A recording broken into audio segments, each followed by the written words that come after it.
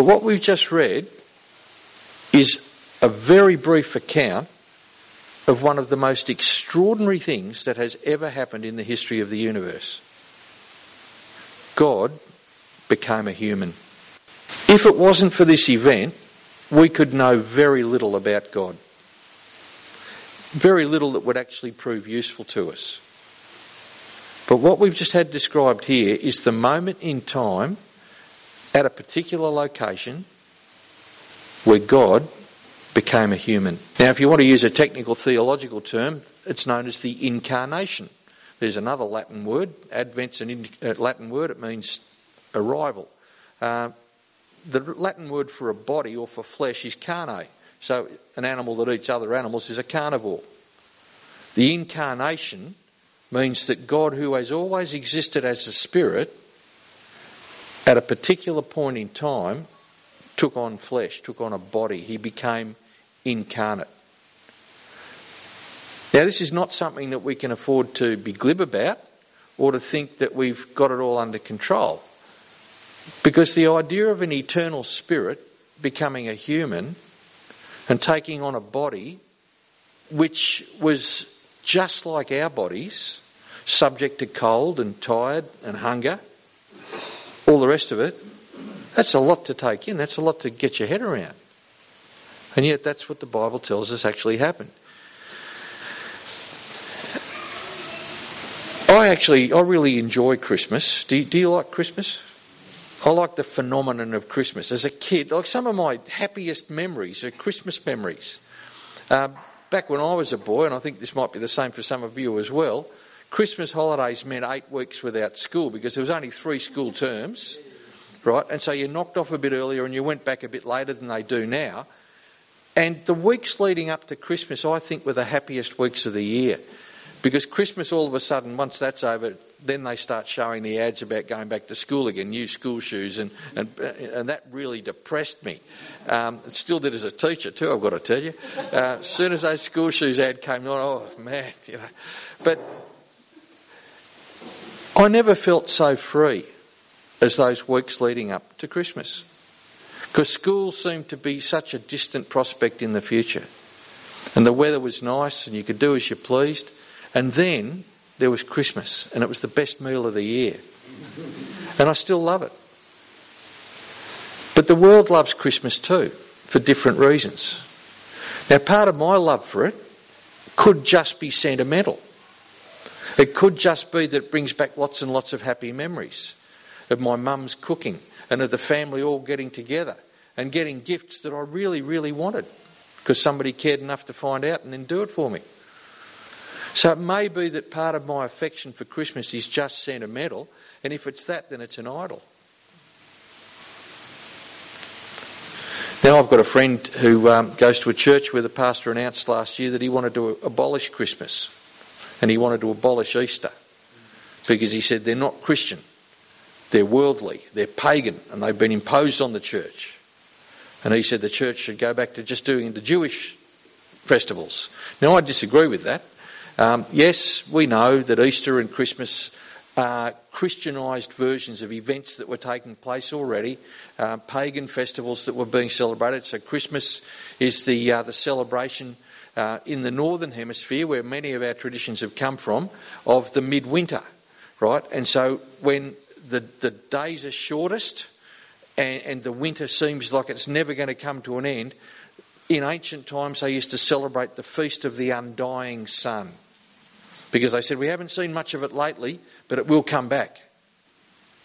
And so in time when Christians grew in number, they took that festival over and they Christianised it. Now I'm here to tell you, when the Christmas celebrations are happening in Maffra and Melbourne and wherever else, they're not actually thinking of the pagan one. It's Christians who have perpetuated that. So Christmas is our celebration that people have borrowed.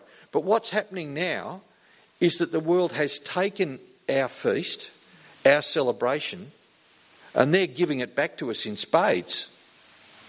And so a lot of our thinking about Christmas has been overlaid with so many layers of worldly interpretation that we've got to do some excavation. We've got to become archaeologists to dig down into it and work out what's worth keeping.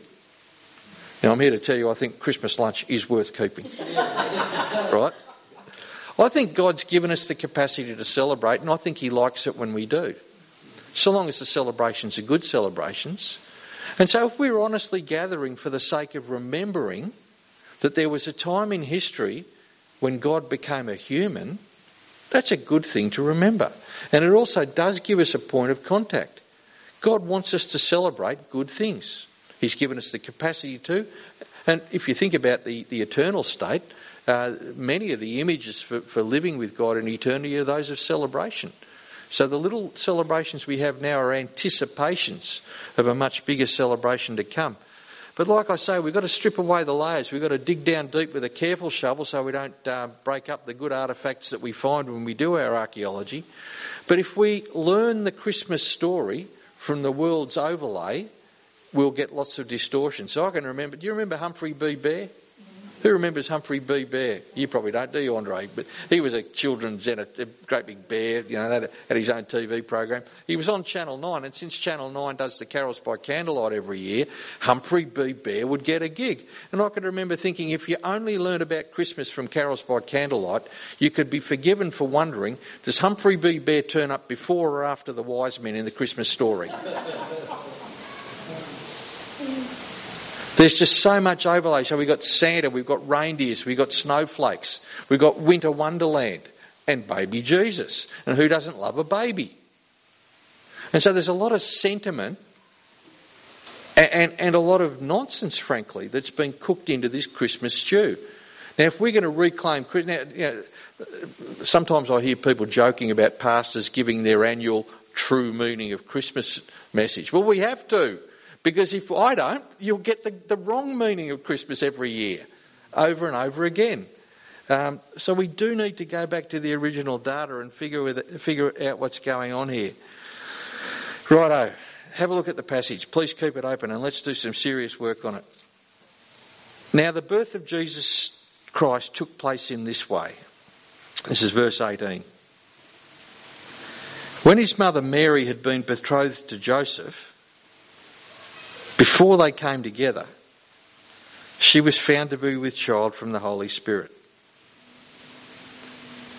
And her husband Joseph, being a just man and unwilling to put her to shame, resolved to divorce her quietly. Now, there's only two Gospels that tell us the events of the first Christmas day, the Christmas story. That's Matthew and Luke. In Matthew we learn about, we see the birth here, but then a little bit later we get the wise men. In Luke, you get the shepherds and angels. There's angels in both. But Mark doesn't tell us about the birth of Jesus. He goes straight to Jesus' teaching ministry. John goes even further back and says Jesus has always existed. We sang about that before. The Word became flesh and dwelt among us. But he doesn't talk about Bethlehem and angels and shepherds. So Matthew has his particular reason for telling us about the birth. He's writing to people that have already been convinced that Jesus is the Messiah. And they want to know how does it all fit? How does it hold together? So he's shown us the family tree. Now he shows us the remarkable detail of the birth. Now notice this. In verse 18, his mother Mary had been betrothed to Joseph. Now that's roughly equivalent to our idea of engagement. Except their idea of engagement was very different from anything we have these days. A girl was typically betrothed to be married, promised in marriage, round about the age of 12. Now, Joseph might have been a fair bit older, but he may not have been. He might have just been a teenager himself. But betrothal took place 1 year before the marriage actually took place. And betrothal was such a serious business that to break it, you had to have a divorce. You couldn't just say, oh, I'm over it, let's cancel the party. That wouldn't have done. This is a culture where your behaviour contributed to your reputation, either honour or shame. And no one wanted to do things that would cause them shame. And so betrothal was something that was taken really seriously. It didn't mean you were married yet, because the man and the woman wouldn't come together and live together and they wouldn't have sex together until the marriage took place. And after that, the man would take the woman to live in his home. But it was a serious binding agreement. so serious that in verse 19, Joseph could be referred to, even though they're not yet fully married, as her husband, because it was pretty much a done deal. Well, into that scenario, before they came together, she was found to be with child from the Holy Spirit. Now, Matthew tells the story from Joseph's point of view pretty much. Luke concentrates on Mary and how she was going. There's every possibility, it's very strong that Luke actually spoke to Mary and got her recollection of things. But Matthew tells the story from the point of view of Joseph. And spare a thought for Joseph. He's betrothed in an honour-shame culture, and he knows how babies are made. And his wife's pregnant, and he knows he's not the dad. So what do you do now? According to the Old Testament law, a betrothed woman, you can see this in the book of Deuteronomy, a betrothed woman who had sex, let alone become pregnant, with another man, was subject to the death penalty if she consented to sex be outside of the betrothal agreement with the other man. Now, the law provided that if she was raped or if she was taken advantage of, then only the man was put to death. But that's how seriously God took this issue in the Old Testament law. So you can see that in Deuteronomy chapter 22. Mary could have been punished by death because Joseph was not the father of the child she was carrying, and he knew it. But who knows what other people in town are thinking? And so if Joseph stays with her, he's going to have to bear a fair share of stigma for about 9 months. Isn't he? You all live in a country town. How much fun is it knowing that other people are talking about you in a country town? Where one way or another everybody tends to know everybody else's business. That was Joseph's situation. Well, we're told here in verse 19, her husband Joseph, being a just man and unwilling to put her to shame, resolved to divorce her quietly. Now, Deuteronomy 24 contains the provisions for divorce. It was actually quite easy for a man to divorce a woman. No big deal at all. He just had to give her a certificate of divorce and that was it. But Joseph could have insisted on more than that. But we're told here he was a just man. Now, just is another way of saying righteous. Now, who else in the Bible is just and righteous? Well, that'd be God. And this is what we're called to be. People who say they've come to know God through the Lord Jesus are called to be like God. And Joseph's an example of a man who was. So in Psalm 116 verse 5 it says this, gracious is the Lord and righteous, our God is merciful. Gracious is the Lord and righteous, our God is merciful. But then it says in Psalm 112 verse 4, light dawns in the darkness for the upright. He is gracious, merciful and righteous. That's the upright person. An upright person is a righteous person or a just person. Joseph did what Psalm 112 verse 4 says a righteous person should do. He was gracious. He was merciful. He was righteous. Not as completely as God, but as much as a human could be. And so rather than subjecting Mary to shame, he thinks, I'll just do this quietly because I can't now marry her. It would have been a shameful thing for him to have gone on being the father of a child he didn't bear. He didn't propagate, conceive. So he says, I'll do it quietly. Now there's a lesson there. He could have seized his rights, couldn't he? I demand my rights. So many of us do. But Joseph didn't because he wanted to behave with the character he had found revealed in God. And that needs to be our template for the way we go through life too. Because so the world will say, demand your rights. Don't get mad, get even. But Christians need to say, no, God's shown me mercy. I must be merciful. And that's what Joseph did. But he's still left with the problem. Well, verse 20 to 23, Joseph learns about this event and that it's a miracle. But more than that, he learns the meaning of it. So we're told there in verse 20, as he considered these things. So Joseph's thinking them over. He's thinking hard about what all this means. We're not told how long he had to think about it, but put yourself in his shoes for a moment. This is a lot to get your head round. You've just been let down by the girl you were going to marry, apparently. But as he considered these things, behold, an angel of the Lord appeared to him in a dream, saying, Joseph, son of David, do not fear to take Mary as your wife, for that which is conceived in her is from the Holy Spirit. So there's this divine intervention. When the angel says don't fear, what he means is don't shrink back from doing what you need to do, from doing the right thing. In other words, living with the shame of it in a small town. Don't let that put you off your righteous course of action. Well, the angel tells Joseph that the child that Mary is so obviously carrying has been conceived of the Holy Spirit. Now remember back in Genesis chapter 1, at the very first words of the Bible, how did the world come about? In the beginning, God created the world. God did it. But in verse 2, we read there that the earth was without form and void, and darkness was over the face of the deep, and the Spirit of God was hovering over the face of the waters. So the same part of the Godhead, Father, Son and Holy Spirit, the Holy Spirit was active in creation, and now he's active in a supernatural birth. Now, have you ever met anybody who scoffs at the idea of the virgin? It's not actually a virgin birth, because we haven't got to the birth yet. She's just pregnant. This is a virgin conception. It's often called the virgin birth, but what we're talking about here is how a baby was formed inside the womb of a young mum even before the birth happened.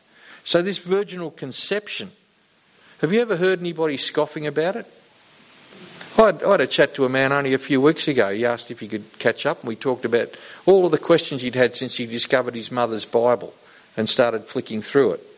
And he asked me what I made of the virgin birth, because to him it was a joke. He said, we know that doesn't happen. And what he's thinking is, those poor idiots back then, they weren't as smart and as scientific as we are now, so they probably did think that babies could just happen without there being a dad involved. Well, do you honestly think anyone thought that back then? They knew the birds and the bees. The only reason Matthew's written this is because he had to. Everybody back then knew how kids were made. Everybody knew back then. That's why Joseph thinks, I better divorce her. Because he can't think of another way that a baby could come into a woman's tummy, except that another bloke's involved. I've heard Christians mock it too. In fact, some Christians will say it's not all that important. It's not an essential Christian belief. But I've heard Christians treat it as a joke, and I want to urge you, be very cautious before you make a joke about the entry of God into human experience. Because what we're talking about here, if this didn't happen, your soul could not be saved. I'd want to be very cautious before I made a joke about that.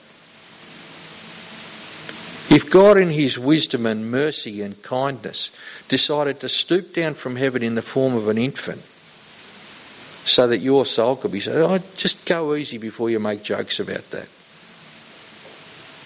There's got to be a place in our life for reverence, I think. And reverence simply means knowing what you can make a joke about and what you can't. There are some things too important for joking. Anyway, the angel goes on and says, she will bear a son, and you shall call his name Jesus, for he will save his people from their sins. Well, Jesus was a pretty common name. Jesus is the Greek way of saying Joshua. And Joshua, very famous Old Testament character and a saviour figure, because he was the one who led Israel into the promised land and overcame their enemies in the promised land. Jews were very fond of giving their children names that had meanings. They didn't choose their names just because they're famous pop stars or movie stars or sportsmen or, because it sounds nice. They chose their names because they had meaning. And Joshua, Jesus, means Yahweh is salvation. Yahweh, the God who rescued Israel out of Egypt, Yahweh is salvation. So Mary's going to bear the son. You'll call his name Jesus. Joseph might have thought, it's my job to give the child the name. But no, that was taken from him because this is from heaven. The angel says this is the name he's going to have because this is what this man is going to do. He will save his people from their sins. Now, salvation in the Old Testament has two sides, and it continues to be the case. When God saves, it involves judgment and it involves mercy. So judgment on people that continue to be his enemies. Mercy for those that will seek his forgiveness. So this Saviour is going to come and rescue God's people who submit to God and who repent and who seek his forgiveness. But salvation always entails judgment. Judgment for those who resist it. And so that's a very deep word. He will save his people from their sins.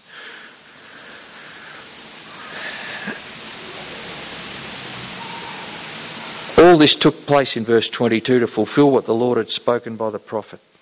Behold, the virgin shall conceive and bear a son, and they shall call his name Emmanuel, which means God with us. We sang it before, O come, Emmanuel. What a precious thought. Now, Matthew is really big on not just connecting Jesus to the flow of Israelite history as he's done in the genealogy. He also wants us to know that Jesus didn't come by accident, but that his coming, his advent, had been foretold in the Old Testament. And so in the next 2 chapters, there are 5 instances, and this is the first, where Matthew will say, as it was told in the Scriptures. All this took place to fulfill what the Lord had spoken by the prophet. So Matthew wants us to know that all of this took place because it had to take place because the Old Testament said it would take place. And he goes to a rather unusual story. He goes to the story that Steve read to us before from Isaiah 7, where Isaiah the prophet has to go to the king, and the Jerusalem is under threat of an attack by a foreign military alliance, and people are worried about it. And Isaiah goes to the king and says, ask God for a sign. And the king says, I would never do that. And so Isaiah says to him, all right, well, God himself will give you a sign. The virgin will be with child. Now, it's a little bit hard to work out exactly what that meant in Isaiah's day. And so there's been various theories. But when Matthew thinks about the entry of God into humanity and the fact that it was foretold, he takes that example and he says, this is how God has behaved in the past. This is what we can expect God to do in the future. God, once upon a time, back in those days, said, I'll give you a sign that I am with you, a sign that I will save you if you look to me. And that sign was the birth of a child. And just as he did it back in Isaiah's day, he's doing it again now, except this is the event that Isaiah was looking ahead to in its fullness.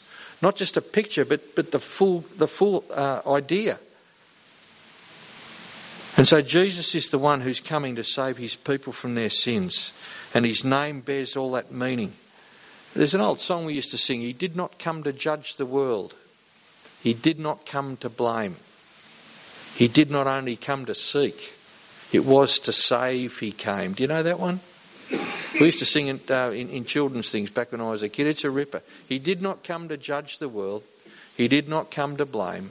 He did not only come to seek. It was to save he came. And when we call him Jesus, we call him by his name, Saviour.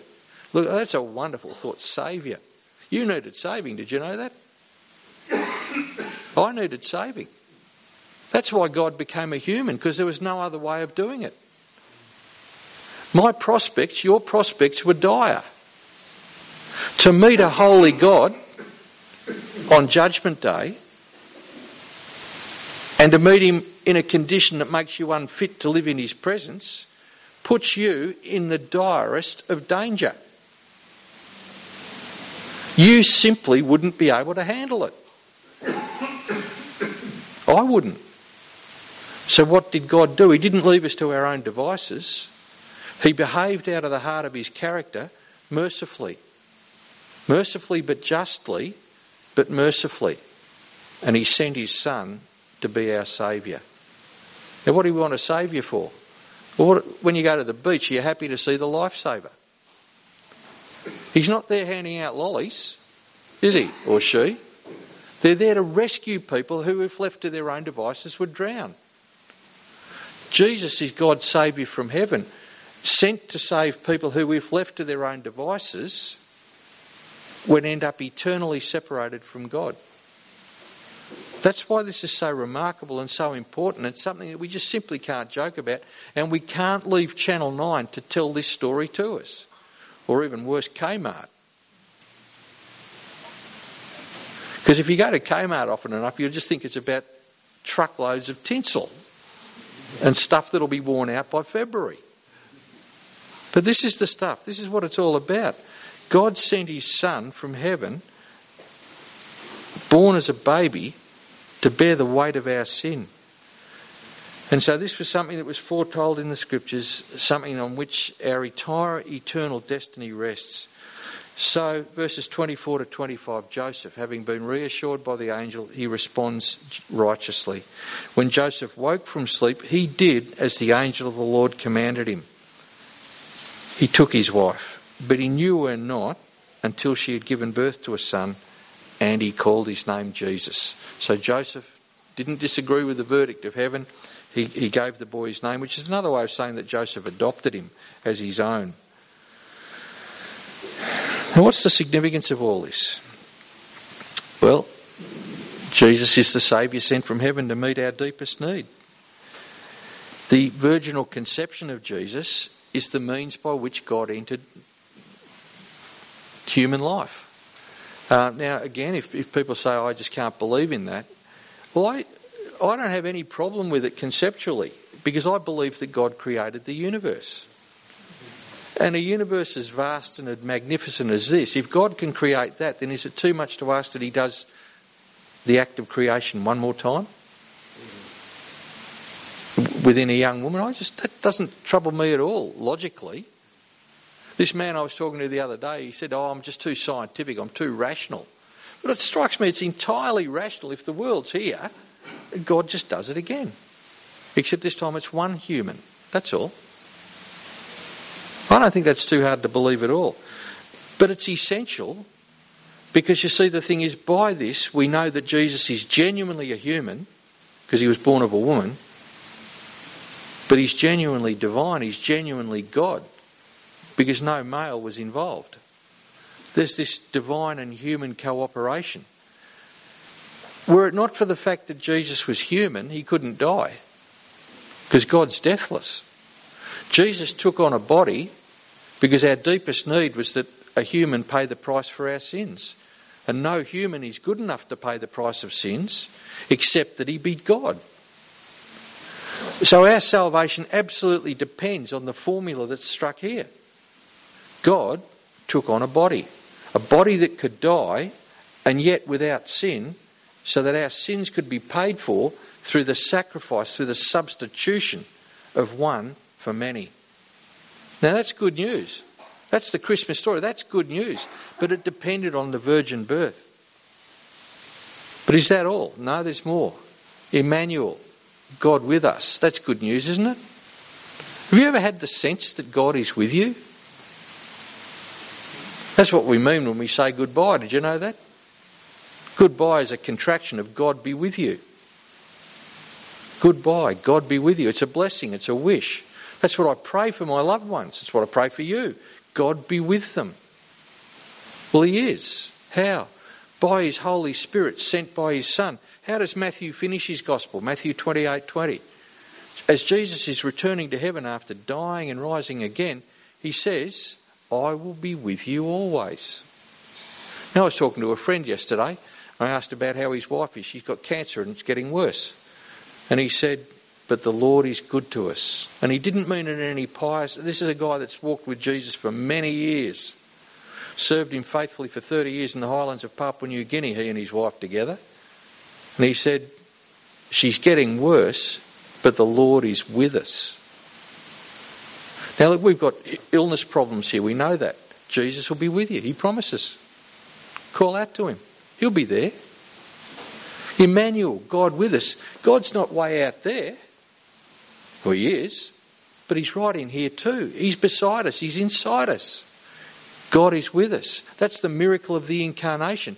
When we come in trust to the Lord Jesus and say, please forgive my sins, the guarantee is that he'll never leave us. And that'll take us through the deepest and darkest places. What we find in Emmanuel, God with us, is the whole story of the Bible condensed into one little sentence. Because in Genesis we see God living with human creation. The book of Revelation finishes with God living with his people again. And in the meantime, we have the presence of Jesus in our life by his Holy Spirit when we put our trust in him. The Christmas story, God is with us. It took place when a young woman, the Holy Spirit conceived a child inside her.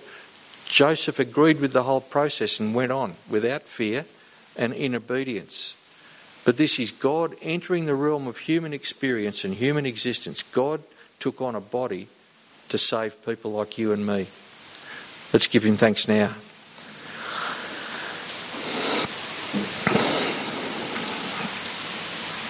Heavenly Father, we thank you for the opportunity to reflect again that your love for us was so vast, so profound, your mercy for us so complete, that you sent your Son from heaven to save us. And so we give you thanks for the Lord Jesus, born in the simplest of circumstances, born miraculously, but we thank you that all of these things took place for our sake. And so we pray that you would help us to treasure these things in our hearts. We pray that you would help us to avoid the idolatrous aspects of the Christmas season and help us to concentrate on just the wonder, the miracle, the great news that in the fullness of time, in the person of your Son, the Lord Jesus, you took on flesh for the purpose of saving us. And we thank you too, Lord Jesus, that you are with us always and that we can know your presence and your peace even in difficult days. And so I do pray for those who are facing surgery or facing medical appointments and waiting for outcomes. I pray that they would know the peace that passes all understanding that comes because you have promised, Lord Jesus, to be with us. Father, as we face a difficult world, a world that very often seems to reject our message, we pray that you would fill us with hope and joy so that our lives are good advertisements for the great news that we say we believe. Please help us in our work and our homes and wherever we're found to radiate that joy, that peace and that hope that comes from believing these great Christmas truths. So we thank you, Lord God, for these things, and we pray that you would take us from this place rejoicing. We pray that you would help us to live in the light of all that we've read today. We pray all these things for the sake of our Lord Jesus. Amen.